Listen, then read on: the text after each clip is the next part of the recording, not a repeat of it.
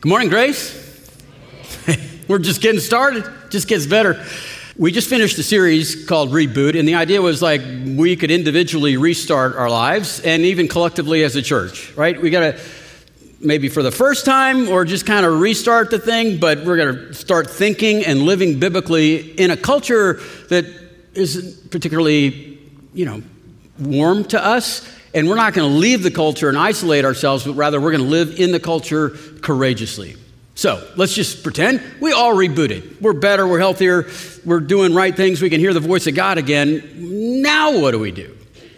What do we do with the rest of our lives? How do we apply reboot to the culture around us? Here's my proposal. We bring love and justice and mercy to every person we can find. Every person that we touch that's in the image of God, we bring that love and justice and mercy to them. At Grace, we sincerely believe that every believer is a minister. The Bible says that. So the question before us is actually, how is God leading you, right, to use your gifts and your talents and your influence to bring the gospel into the lives of people around you? What are we supposed to do in this time? Such a time as this. Well, you won't believe it, or maybe you will. I mean, the answer to the question is found in the Old Testament. It's from the book of Micah. And in the context of Israel's history, not too different from today. And Micah is a good prophet that comes and he gives us the answer to that. And he tells us about God himself, Yahweh, holding a courtroom, high court, where he's putting Israel on trial, and the rocks and the mountains and the stones are the jury. They're the witnesses to the way Israel has left the Lord and ignored him. How so? He says the Israel leaders, they'd become wealthy through theft and greed, like insider trading, that sort of thing. And he said even the religious leaders, the prophet, he condemns them because they are selling promises and the protection of God for a price. And the political leaders and the religious leaders have worked together to take over the land, own the land through bribery. They are distributing justice based on your income level towards the wealthy. It sounds very familiar, doesn't it? And so it's in this context where, because some things never change, that's why we can go back 2,500 years and say, how do we answer this question? How should we then live? And so Micah comes in. He's an honorable prophet at the time, and he comes in and says, look, he's cut to the quick. He's feeling the condemnation from the accusations from God against Israel, and he says, well, what are we to do? I mean, how do we have an audience with you? How can we enjoy you again? Well, how do we reboot? What do we do? We'll do anything you ask us to do, anything. And so in Micah chapter 6, verses 6 and 7, he proposes this. He says, with what shall I come before Yahweh and bow down and be exalted bow down and be in the presence of the exalted God? Shall I come before him with burnt offerings? Or maybe calves that are 1 year old? Well, how about Yahweh to come before Yahweh with 1,000 rams or 10,000 rivers of oil? And then, shall I even, if necessary, offer my firstborn? So you can see this escalation that's taking place and gets all the way to hyperbole, where he says, look, a burnt offering, people can do. Most everyone can do that. But then he says, 1 year old calf, that's kind of for the wealthy. 1,000 rams, maybe a king, but 10,000 rivers of oil, and then ultimately the firstborn child. He's just saying, look, you just name it, God, I'll do it. Now, we just don't know what to do because we're convicted. What do we do? And then Micah's answer here is a beacon of direction for all of mankind, not just Israel, but for all of mankind. Any man or woman or child that's asking the question, how are we to live in the context of corruption and injustice and violence? How do we live our lives? We're not going to sit and be paralyzed by all of this.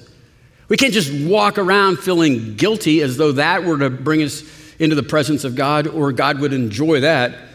Instead, Micah offers one of the more magnificent series of sentences ever declared from human lips. Micah chapter 6, verse 8. Here's what he says. God has shown you, O mortal, what is good, and what Yahweh requires of you, to act justly, to love mercy, and to walk humbly with your God. That's the answer. Let's look closer at this. I mean, he starts off with, God has shown you, O mortal. Again, it's not just to Israel, but to all mortal men. And he's saying, man is subservient to God. God has shown you, O mortal. He has shown you. There's no mystery here. Don't say that you don't know. Don't act like this hasn't already been placed in your souls as what we would call natural law. This is an echo from Eden before. This is not lost in our fall. We know this. We know this intuitively. And he says, you need to do these three things. And you know this. This is what the Lord declares. Act justly. The word justly there in the context of the Old Testament is used and, I guess, applied would be better, two different ways. One is in the context of retribution justice. This means punishing wrongdoing. We would say justice is the punishment needs to fit the crime. In the Old Testament, they said an eye for an eye and a tooth for a tooth. Now that phrase, eye for eye, is often misunderstood. It sounds like it's mean, but it's actually just saying, look, the punishment should fit the crime. If you intentionally stole $10 from someone, then the punishment should be paying the $10 back and maybe a fine, so you might learn your lesson. But paying that back, it gives dignity to the thief. I paid my debts. Injustice is sending that person to jail for 2 years. That's it. The idea here is that like there's this internal rage. I hope that we all feel when we read stories about someone committing a heinous, violent crime against a fellow human being and getting 0 time in jail because, well, like the old 60s song, they're a senator's son. Meanwhile, you have someone being sentenced to 10 years in jail because they are in possession of a small amount of an illegal substance that's legal in 4 states. But often, because of color of skin or whatever the circumstance might be, that person gets 10 years and this one gets limited time. The rage inside of us, is the idea that we know, O mortals, what justice looks like. And that's not justice. There's another kind of justice in the Old Testament. It means restorative justice. And with that, when that's applied, it means we're the advocates for the oppressed and the vulnerable. That's when someone steps in to protect those who can't protect themselves. We're to act as the big brother to the little brother that can't help himself.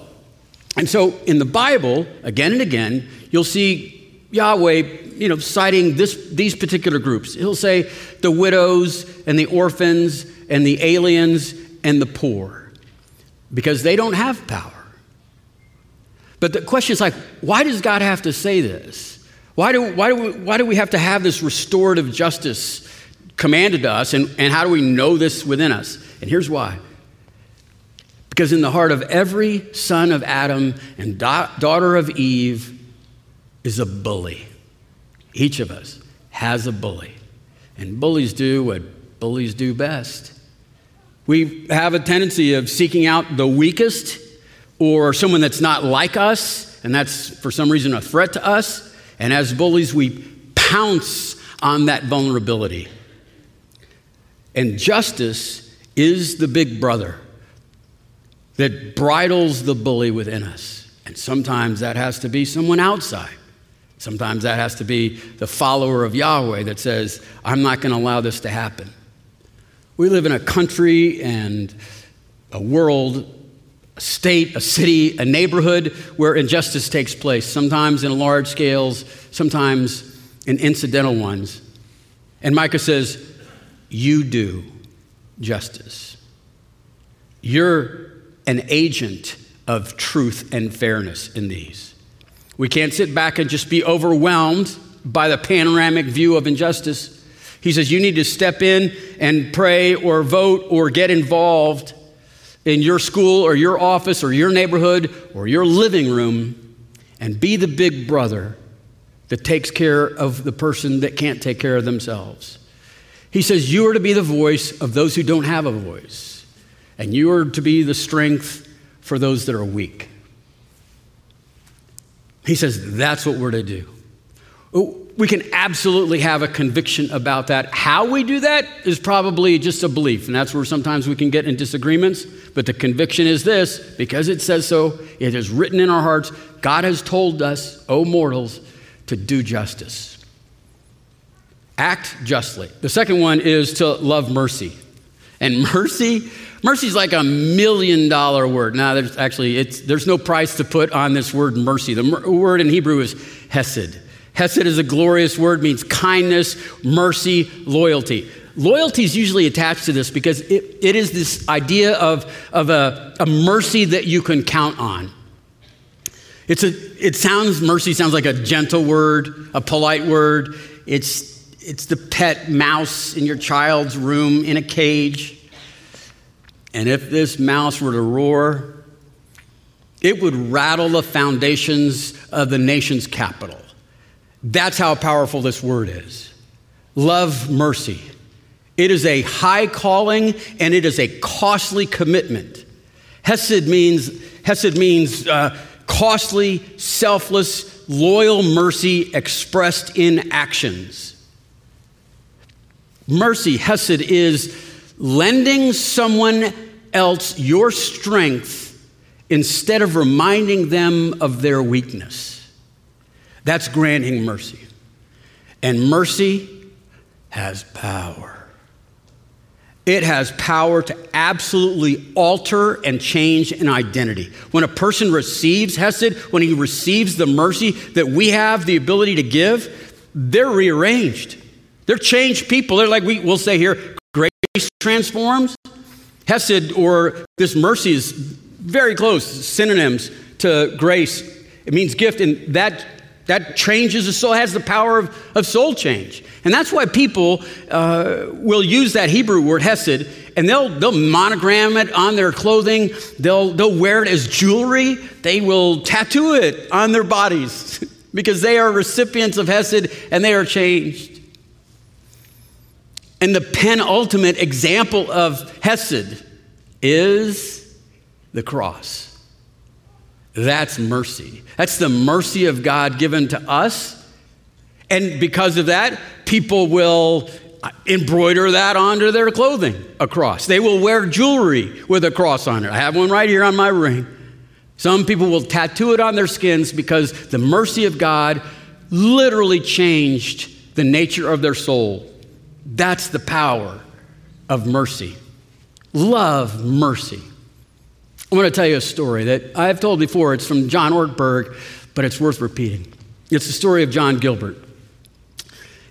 He's from a little town of Paradise, California, and when he was 5 years old, he was diagnosed with the worst form of multiple sclerosis. This is a devastating disease that is going to ravage this young boy and be progressively cruel in his life. Each year, he would experience some great loss as it attacked every muscle in his body.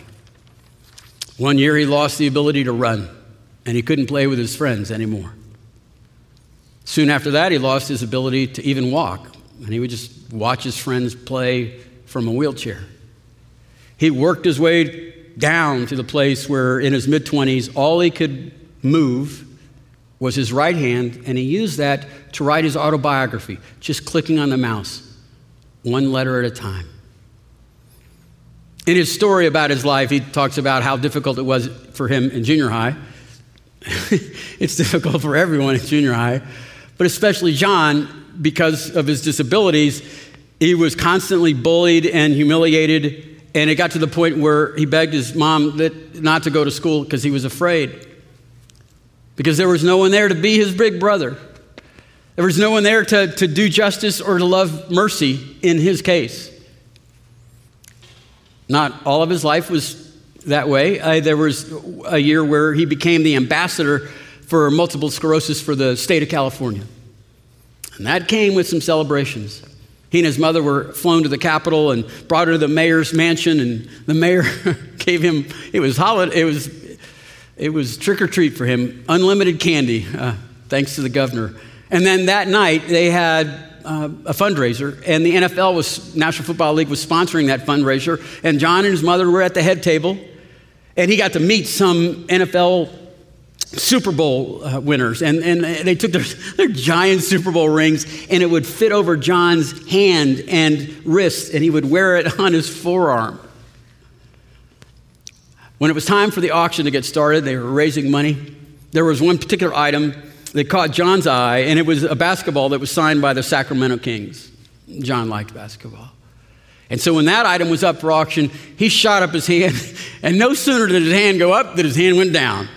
The rocket goes up, the rocket crashes. His mom grabbed his hand and said, we can't bid on this. But people in the audience saw that John wanted that ball. He loved that basketball. And so the bidding just kept going. And it was not the most valuable issue or item that was going to be auctioned, but the amount of the bids, they were astounding. And then a man stands up and offers an amount that stunned the audience into silence, and then they began to applaud. And when that man walked up on the stage to get his basketball, he didn't return to his seat. He walked down the table and gave that basketball to that little boy with those tiny little hands. And those hands would never dribble that basketball down a court. And they would never throw pass that basketball to a friend on a fast break, or never have the strength to shoot that basketball into a goal. He just watched it in his hands. And the entire room was leveled. They were all undone, he writes in his biography. Every heart was melted. Women cried, and men fought back tears, and some of those big NFL players sobbed like young children.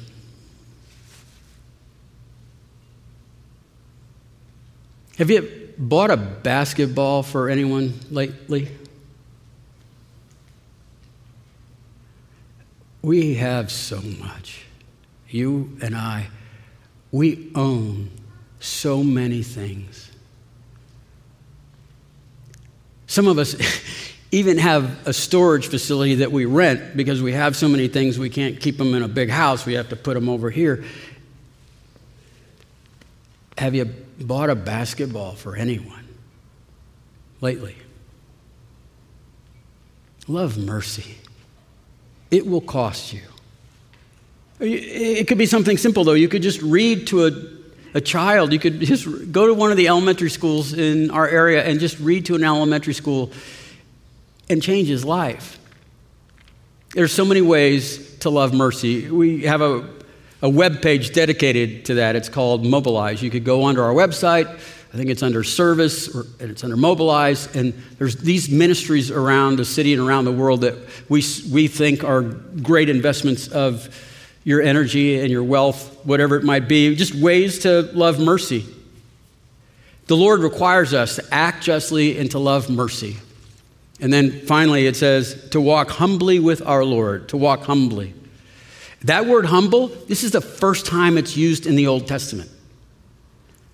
It is the only time it's used in the Older Testament. It's hard to know if they even knew what the word meant.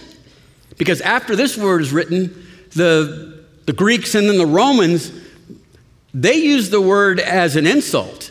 Humility was a vice, not a virtue. So how are we to live this way? It's for the weak. It's for the people that can't be proud about anything. And it is to walk humbly with our Lord. There's the key. The Lord. Yahweh. Yahweh. We are in his image. And Yahweh is humble. Yahweh is all powerful. And what does he use his all power to do? But to stoop down to our level.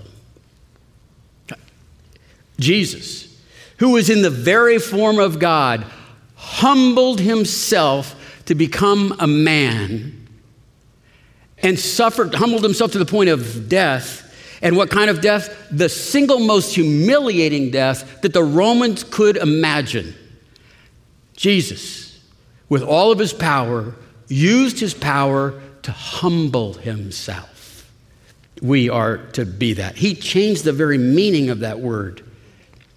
To walk humbly means to pray the prayer sincerely before God. God, is there any, search my heart and know me. See if you can find any pride in me that is detestable to you. Is there anything that you're right? Is there anything that I won't do because it's unbecoming of me?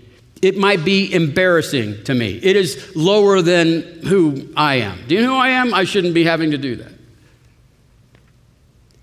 That's not walking humbly with the humble Yahweh. See? I'll bet I've heard a dozen times at pastors' conferences. It goes something like this.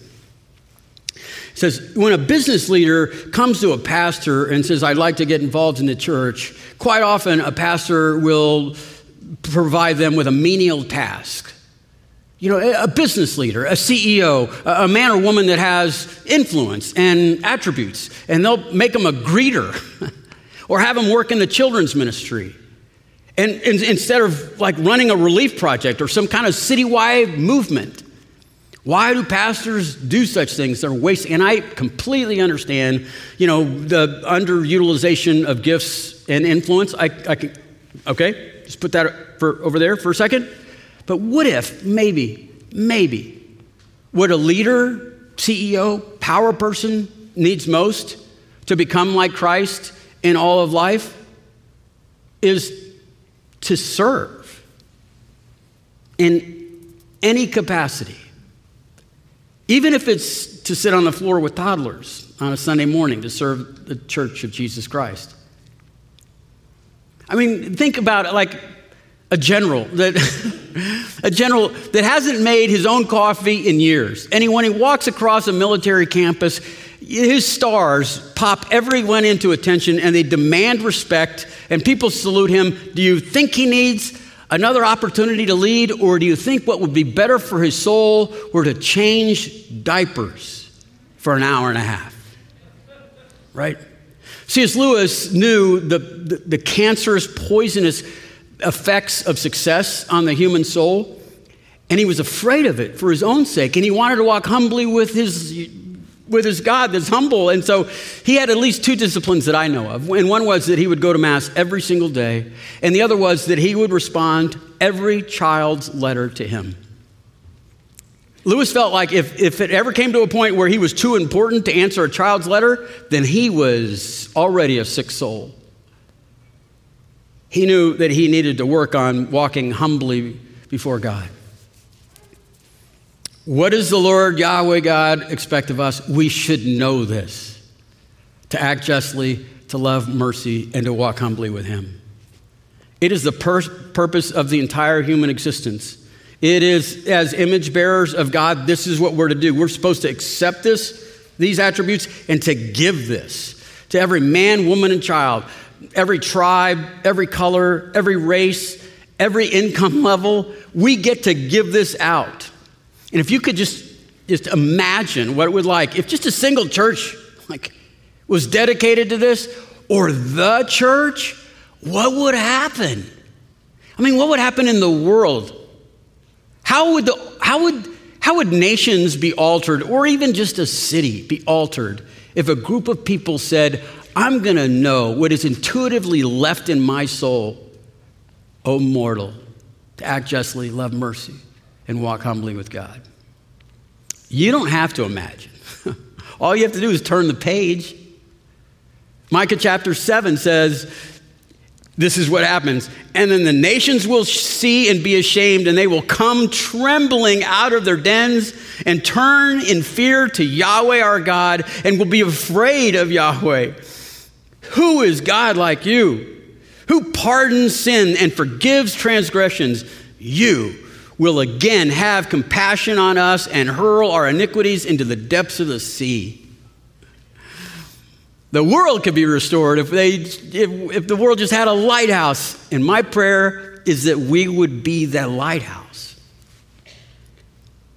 Here's how I'd like to end. Would you join me by standing, and we're just going to read Micah 6:8, and let it be a commitment to each and every one of us. Let's do this as a church. Please, by all means, stand. Let's give it this respect that it deserves. We'll read this together.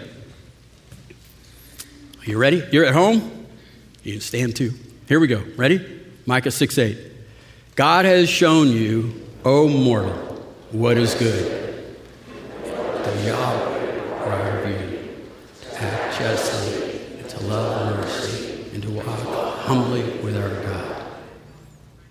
Amen. Lord, I'd ask that your Spirit would allow us to open our eyes to see these opportunities before us, that we would pursue humility before you so that we might be courageous enough to be the person who brings justice to an unjust situation and circumstance, that we would have the courage and the insight to know how to love mercifully, no matter the cost to us, that we would humbly desire to serve you and your church in every possible way that we can.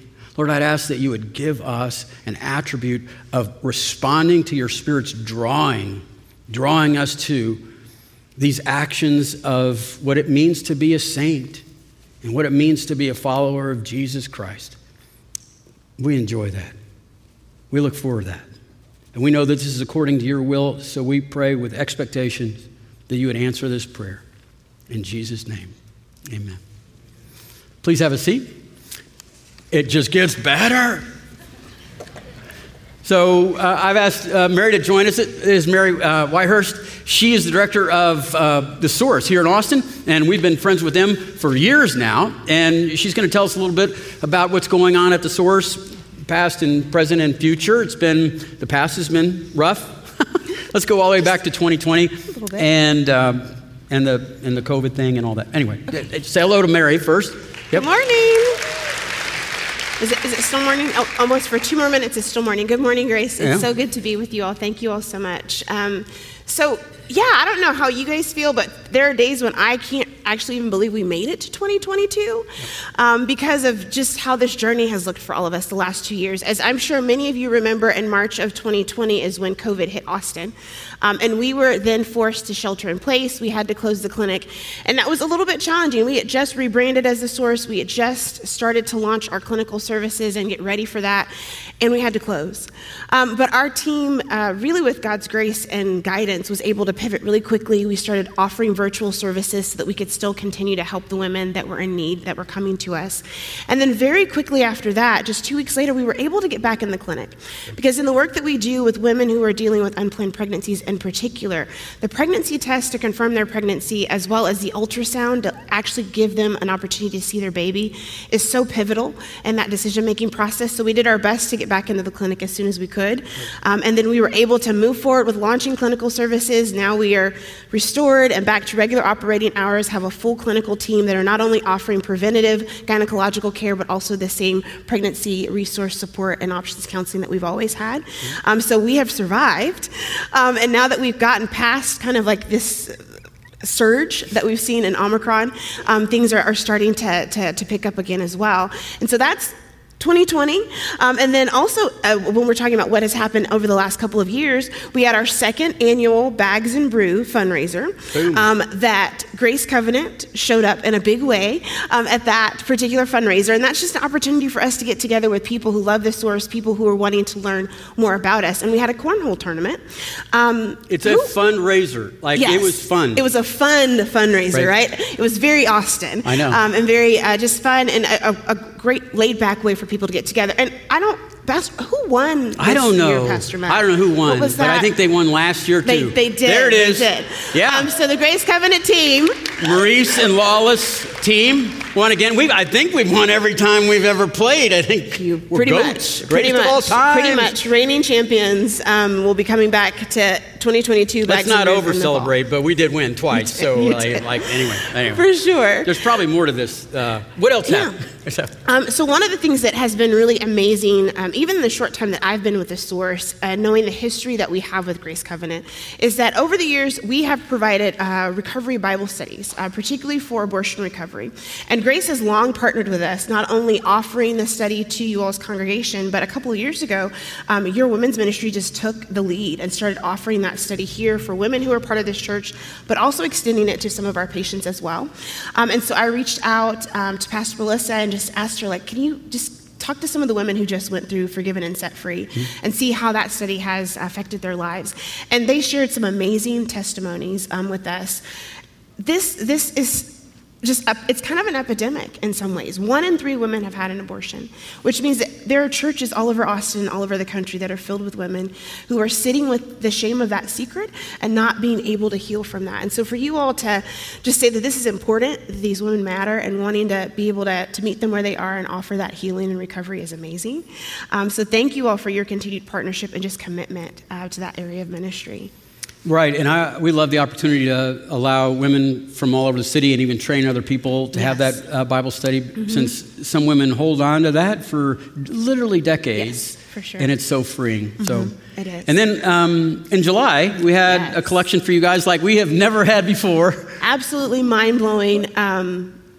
Still can't believe how just absolutely outrageously generous you all were. And so for me, this is just an amazing opportunity to come back after we were here in July and to say thank you. $161,000. Yes. Thank you, Grace.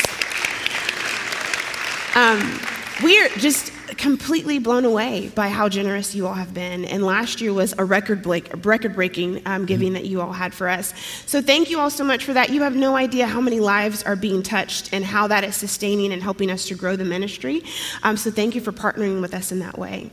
I think also kind of from a leadership standpoint, having resources like that moves you from being like, oh no, I'm afraid how we're going to make ends meet, to being ambitious about what our future looks like. For sure. And that was a major swing because of the generosity of our church. So we're grateful for that. How are things in the present? What's happening? So one of the exciting things that has happened is in October of last year, we actually came alongside another clinic that we'd already partnered with. When we rebranded as The Source, we tried to come alongside and partner with other organizations that were like-minded. But after making it through COVID and realizing that there's just a lot of ups and downs and challenges, The Source in Houston, we said, their board and our board got together and said we would be so much stronger together as one organization under one board, really united to be able to lay a blueprint that will help us to scale across Texas.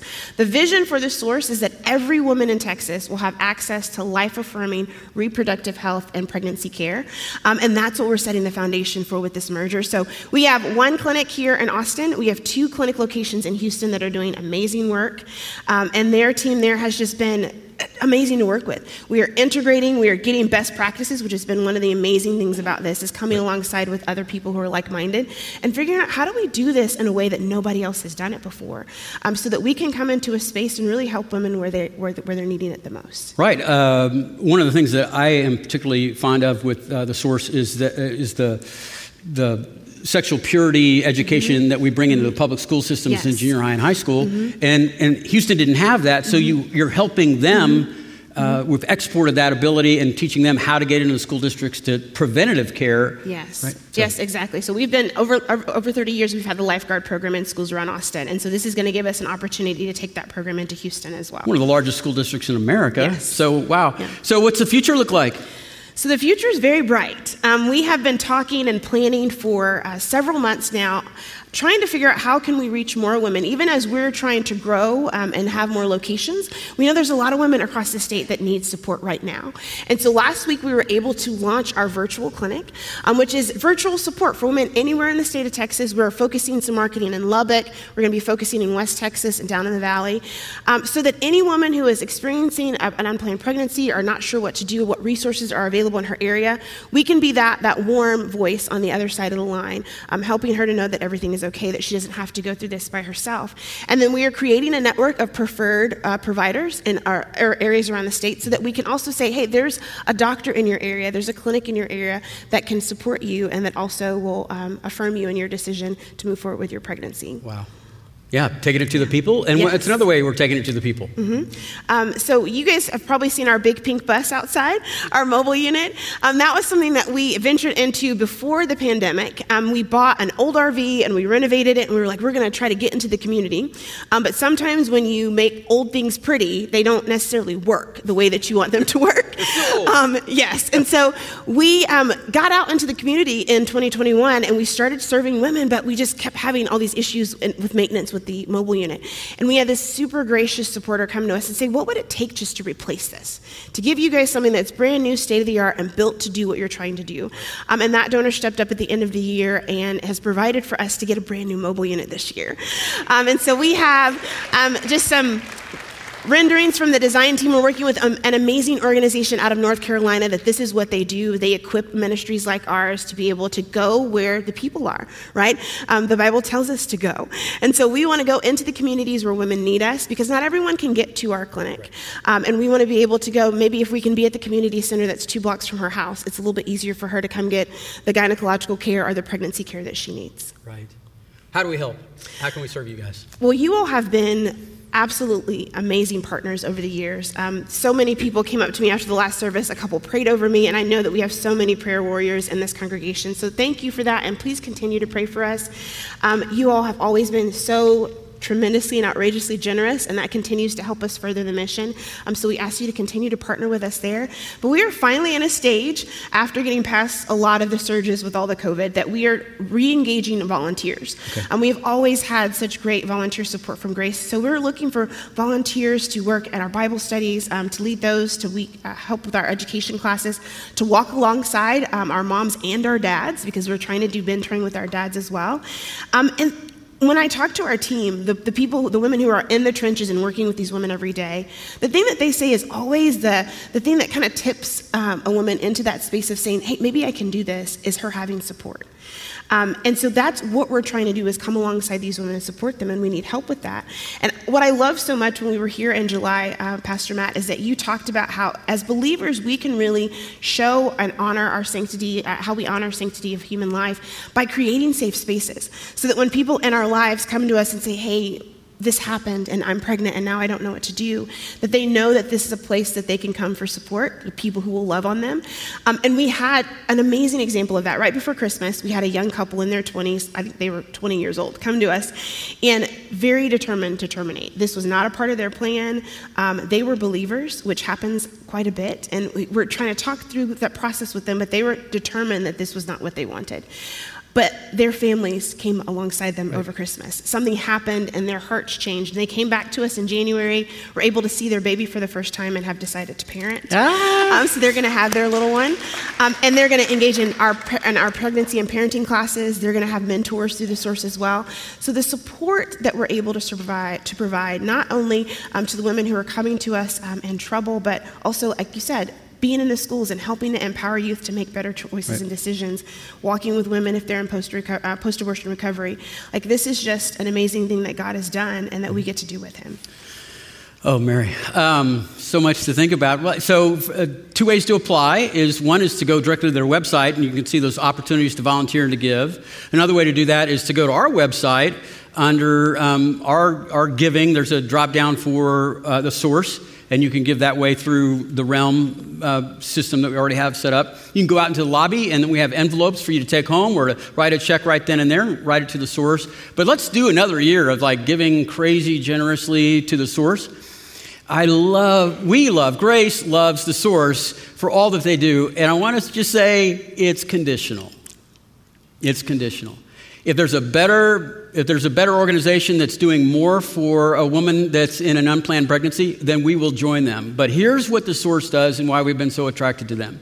Because they answer the questions, well, what about? And you hear them all the time. Well, what about prevention? Well, okay, we've had this thing going on for decades about prevention and about the sanctity and the sacredness of of sex, and how to postpone that, and you don't have to get in this place. And then what if we're involved in that? How do we help? Well, the Source does that. What if I'm considering an abortion? We help that. What if I had an abortion? After the abortion, we have that for men and women dealing with a decision that they made that they regret. So it's the whole spectrum that does this. And now, what about I can't get to you? Well, we're coming to you. You can call us on the phone. We'll bring a bus in your neighborhood. It's a strategic, it's an ambitious, it's an insightful and a creative organization that practices mercy, that loves giving mercy. So here's my, plea to everyone. write a check for an amount that you're embarrassed about and just see what happens. Just maybe like last year. Let's do that. But right now, we'll pray. We'll close our time in prayer. We have one more song to sing, and there are buses outside, and the team source is all around our campus. There's a table on this side of our lobby, and there's also some people in front of that with the new designs for the new van that's coming soon. But right now, let's pray, okay? Thank you. Lord Jesus, we are grateful for Mary and the source and the history that we have with this organization, how creative and ambitious and vision-driven they are, and I'd ask that you continue to bless them. I know it has been, the last few years has been an onslaught of physical and spiritual and emotional attacks. And I'd ask, Lord, that you give them grace and mercy and rest, that you would rejuvenate the leadership and everyone involved in that. Lord, I'd ask that you continue to bless the ministry. I know in our culture today, this is life and death. This is souls that are eternal. And so, Lord, protect them and allow them to go through open doors that you are opening. Make this an Exodus experience where we just continue to hear stories about you defeating idols and gods, because we can't, but we can walk through. We can walk through walls of water that you've provided for us. So, Lord, I'd ask that you would give those stories to us, that you would bless this ministry and keep it strong, safe, and out there. Lord, we pray this in Jesus' name. Amen. Amen. Thank you, Mary, for coming.